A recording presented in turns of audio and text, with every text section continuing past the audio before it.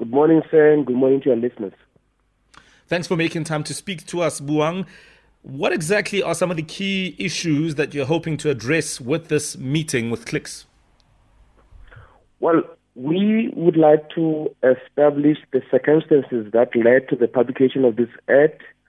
We would like to hear from those who are responsible for the ad to take us through or what happens through the entire value chain and who authorized the publication of this ad, which undermines the dignity of black women and black girls and black people in general.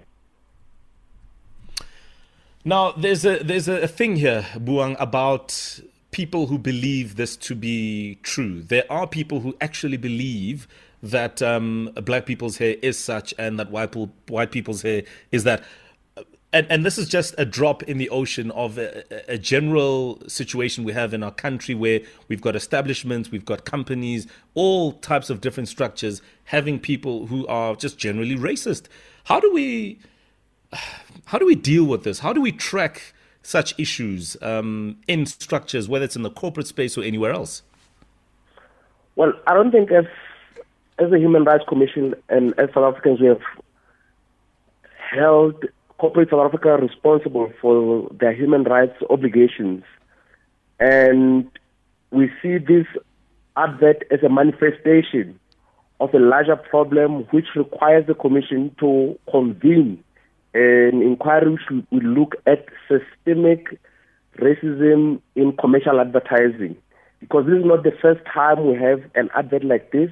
We've had adverts by H&M, by Discam, and other entities within the country which perpetuate a racist stereotype and which unfairly discriminates against black people. During apartheid, there was this infamous pencil test which was used by the Race Classification Board to arbitrarily decide whether someone was colored, black, white, and we see the continuation and perpetuation of racist stereotypes 26 years into our democracy, and this is something that requires the Commission to step in and to hold those who are responsible accountable.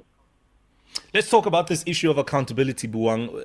As the SAHRC, what does that mean within your scope of what you guys are able to do? Well, the South African Human Rights Commission has a broad discretion to either litigate, to mediate, or to investigate human rights violations. And we have decided as part of our assessment process to give all these three entities an opportunity to come before the Commission to account. But accountability goes beyond a mere apology. We would like to see reparations. We would like to see institutional change. We would like to see a transformation in all these entities which are embroiled in this controversy. Because let's be honest, Buang, there's a very slow, snail-paced change. And that's why we keep coming back here, because there are people who are sitting in high positions who hold the view that whiteness is greater than blackness. And these are the corporations that hide behind all types of things and window dress, the issue of how diverse they are. But key positions are held by people who simply do not regard black people as anything of meaning. And this is why I think the general sense here within society is that, yes, we understand that they've apologized, yes, they're than that, but there needs to be some sense of accountability. Until we dismantle the apartheid structure of the economy, we will continue to have problems such as this. And the advert and the inaction or the indifference of Clicks, Tresemme, Unilever dismantled the work that we've been doing over the past 5 years as the Commission, together with other social actors, towards the realization of equality for all and the consumer project.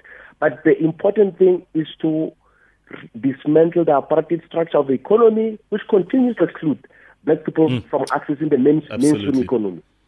Absolutely. Buang, we'll leave it there for now. And please keep us informed on the outcomes of that meeting with Clicks. From the South African Human Rights Commission, that was Buang Jones just weighing in on the Clicks issue.